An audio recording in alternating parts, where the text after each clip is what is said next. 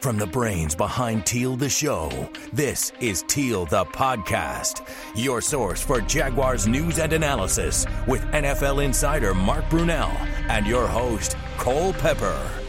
We welcome you into Teal the Podcast.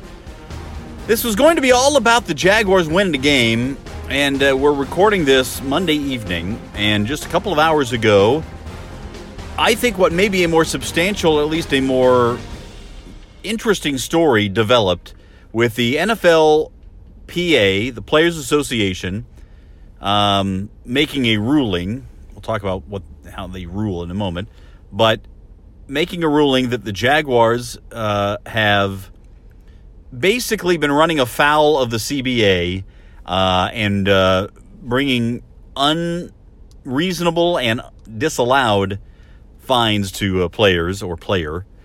Mark, the big takeaway here is Tom Coughlin fined Dante Fowler $700,000 for not rehabbing at the stadium 2 off seasons ago, and 25% of the complaints to the NFLPA have come from the Jaguars in the last 2 years. What in the world is going on down there? Oh, it's not good. Well, first of all, Cole, it's a very bad look at a time where this organization doesn't need a bad look. It has not been a good season. You add this on top of it, it does not look good for the leadership, specifically Coach Coughlin and the organization as far as just playing by the rules. I think listeners need to understand that you do not have to rehab at the facility, obviously. It's an option you can. It's not that you are disallowed to in the offseason, but you cannot be made to be at the facility in the offseason other than for the mandatory minicamp. Correct. And now, players, I've always believed that if you're going to get rehab, it's always good to be in the facility. You're going to get the best care. Dante Fowler had his reasons, of course, but he didn't break any rules. He was fined a lot of money. Mm-hmm. By the way, Dante's a happy man right now. That's a nice Christmas bonus for him. But again, it's a bad look. You've got an old school football guy that apparently thought he could get away with the rules. I would be shocked if he didn't know the rules, but it is a blatant disregard for the collective bargaining agreement, which was agreed upon by Tom Coughlin's boss, Shad Khan. So, again, it just doesn't look good for the organization. I cannot believe that he didn't know this. It's arrogance. It's not stupidity, right? This is Coughlin thinking, I can do what I want.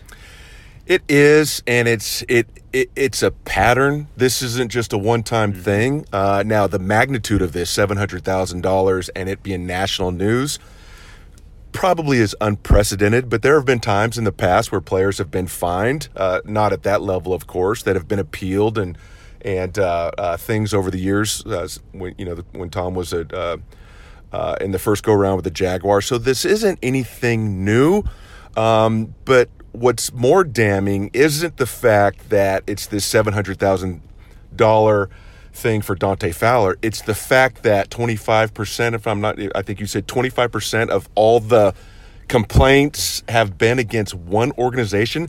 That speaks volumes about a pattern of what's taken place for a number of years. It also, the fact that it's happened over the last 2 years, that means, as you would expect, there are more complaints, I'm guessing. Yes. You can tell me, from a team to the PA when they're losing than when they're winning. When they're winning, there may be some grumbles, but when you're getting your tail kicked week in and week out, there is no flexibility if you're a player as far as how the organization is treating you. Yeah, it's just the difference between winning and losing, and it's night and day. This business is a performance-based business. It's all about winning, and when you're winning, everything is great. And when you're winning, you feel like you can get away with some things. You think that you could go above and beyond the rules, but you just can't, especially not in the climate today.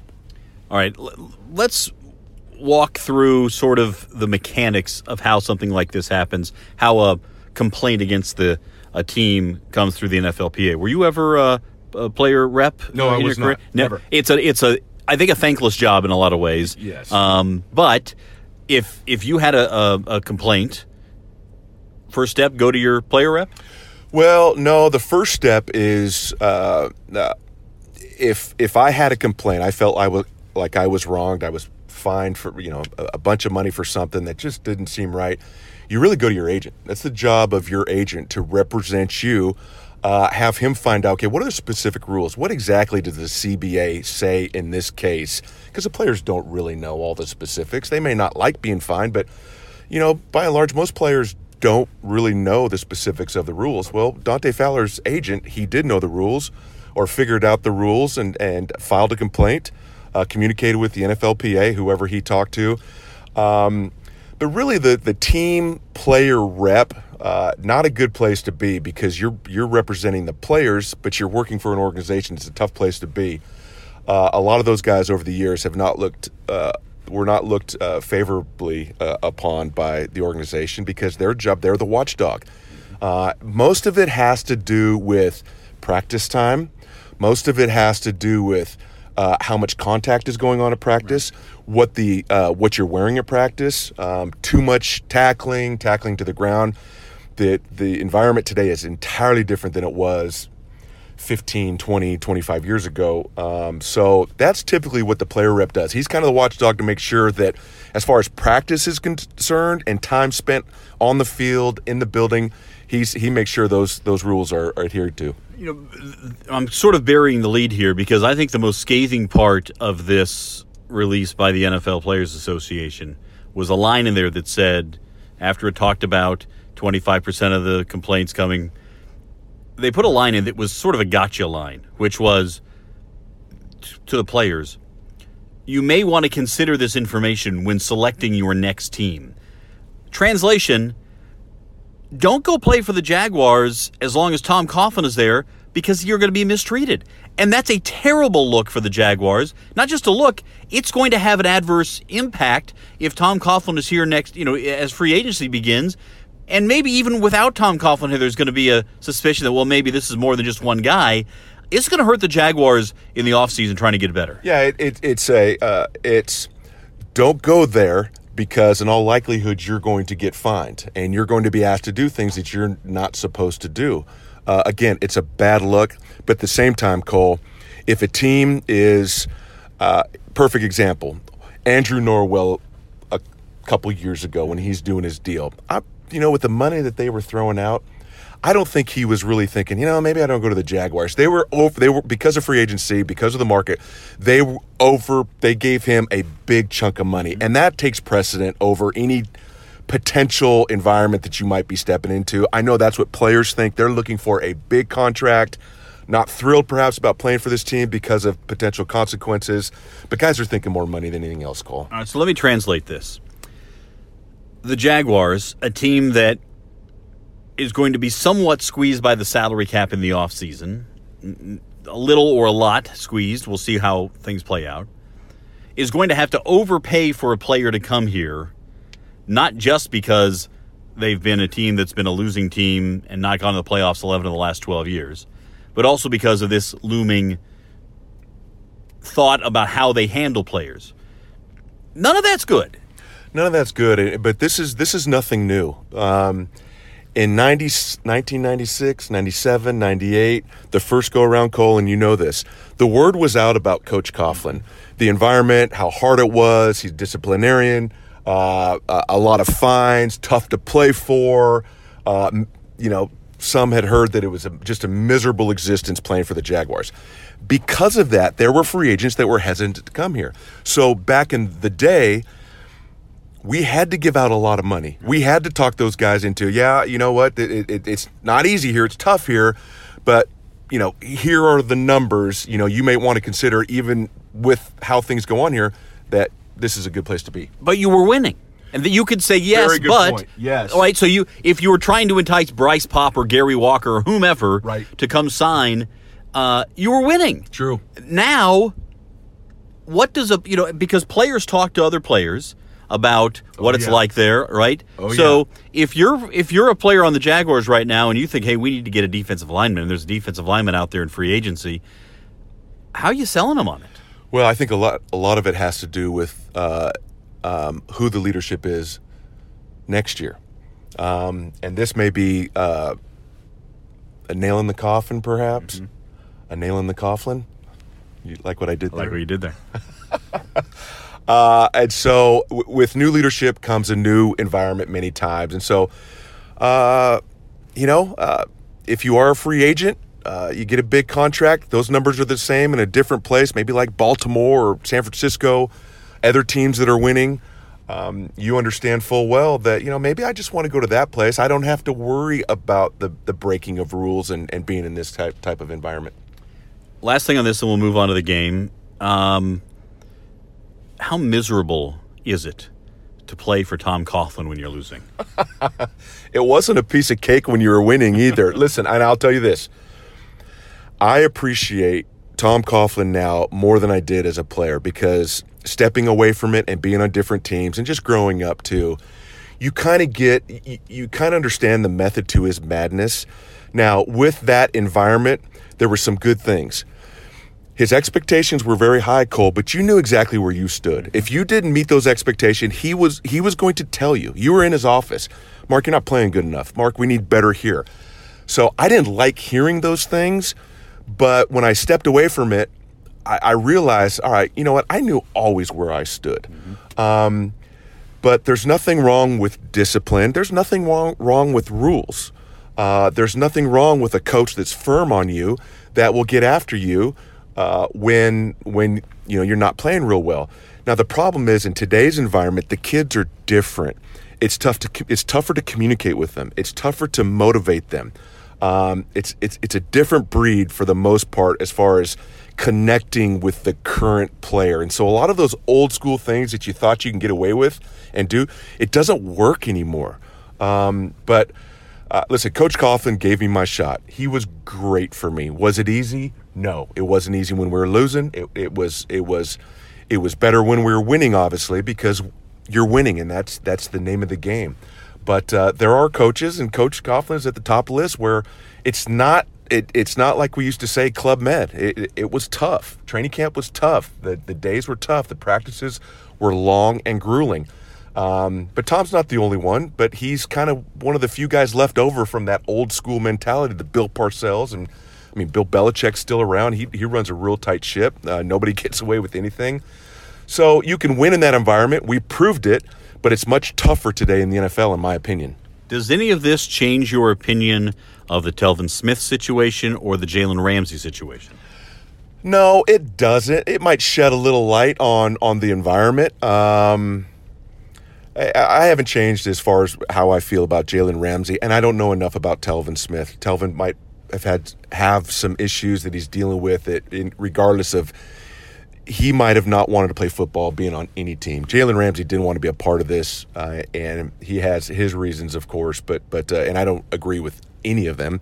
The guy, if he stayed, if he just did his job, played as well as he could have, he was going to be in the Ring of Honor, and he was going to be in the Hall of Fame, and he would have made well over $100 million by the time he got at the end of his career. He may still do that. I just, it would have been nice if he was a Jaguar and was the model teammate and the model player for the Jaguars. All right, let's turn our attention for the moment to the game in Oakland. That's one of the more bizarre games I can remember. Yeah, a tale of two halves. Just like that first half, they've got 2 first downs. Minshew's completed 3 passes, and I'm thinking, well, here we go. Just another one.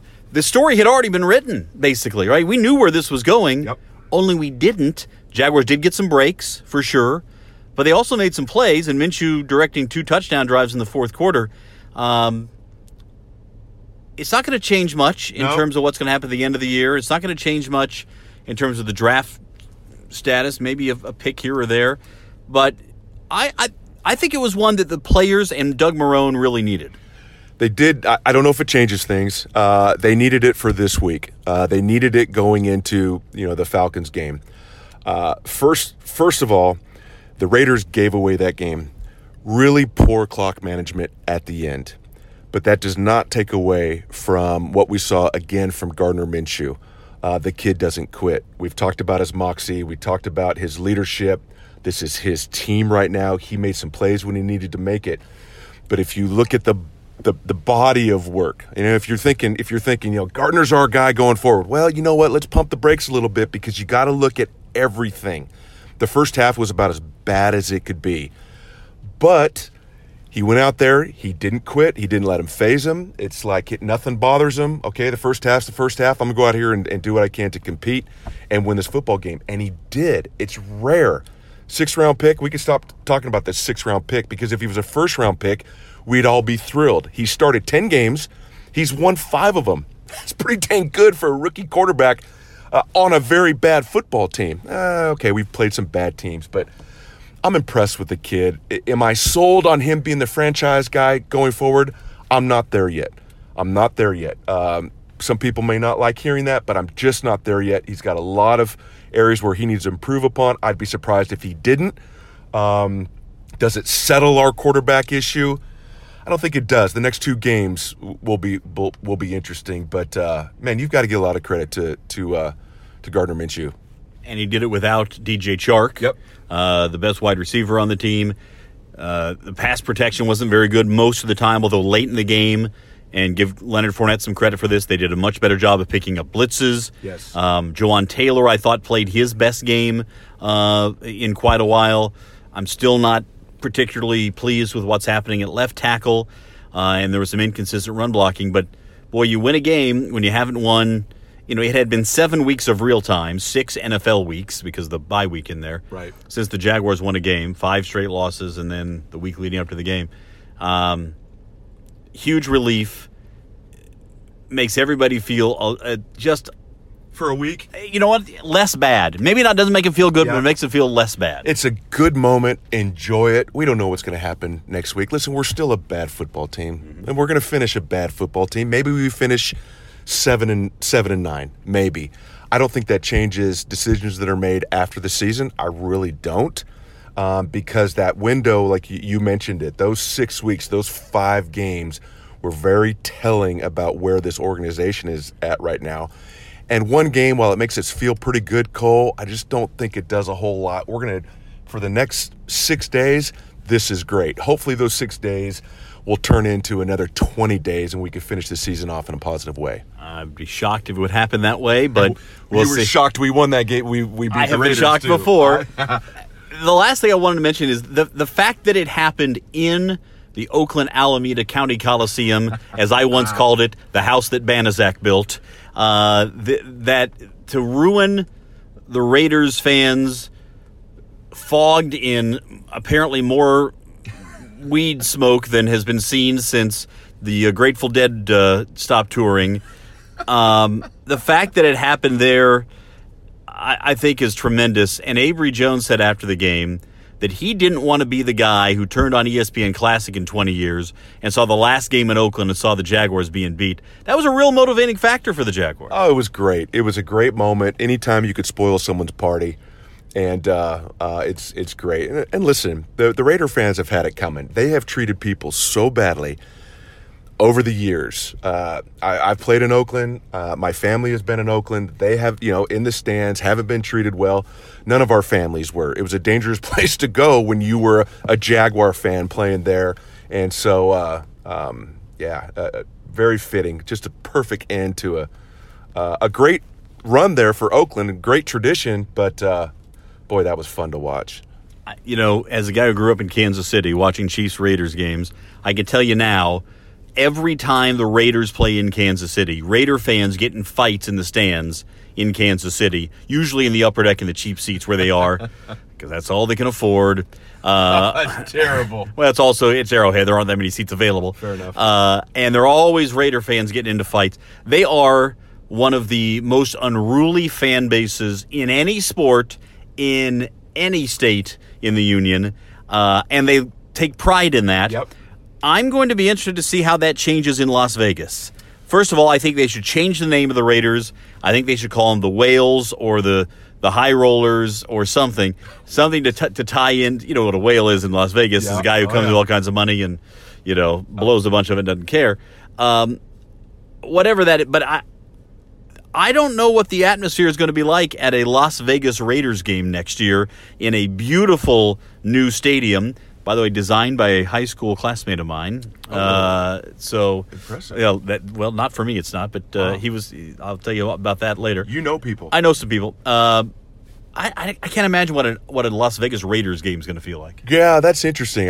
They should change the name. They're not the Raiders anymore. They've been raided. The thing is it's not that far from Oakland to Las Vegas. Mm-hmm. They'll find their way there, I'm sure. Maybe. Yeah.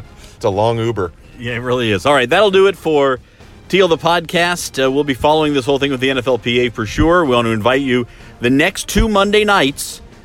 A lot of you have some time off over the holidays. If you want to get out of the house, bring the family or leave the family behind, depending on how they're acting. Come on out to Sneakers, Jacksonville Beach, every Monday night, the next 2 Monday nights. And we'll have the Mark Brunell Show live on CW17 at 7 p.m. Hope you can come out and join us to wrap up the season in style. For Mark Brunell, I'm Cole Pepper. Thanks so much for listening to Teal the Podcast. We'll talk to you next time.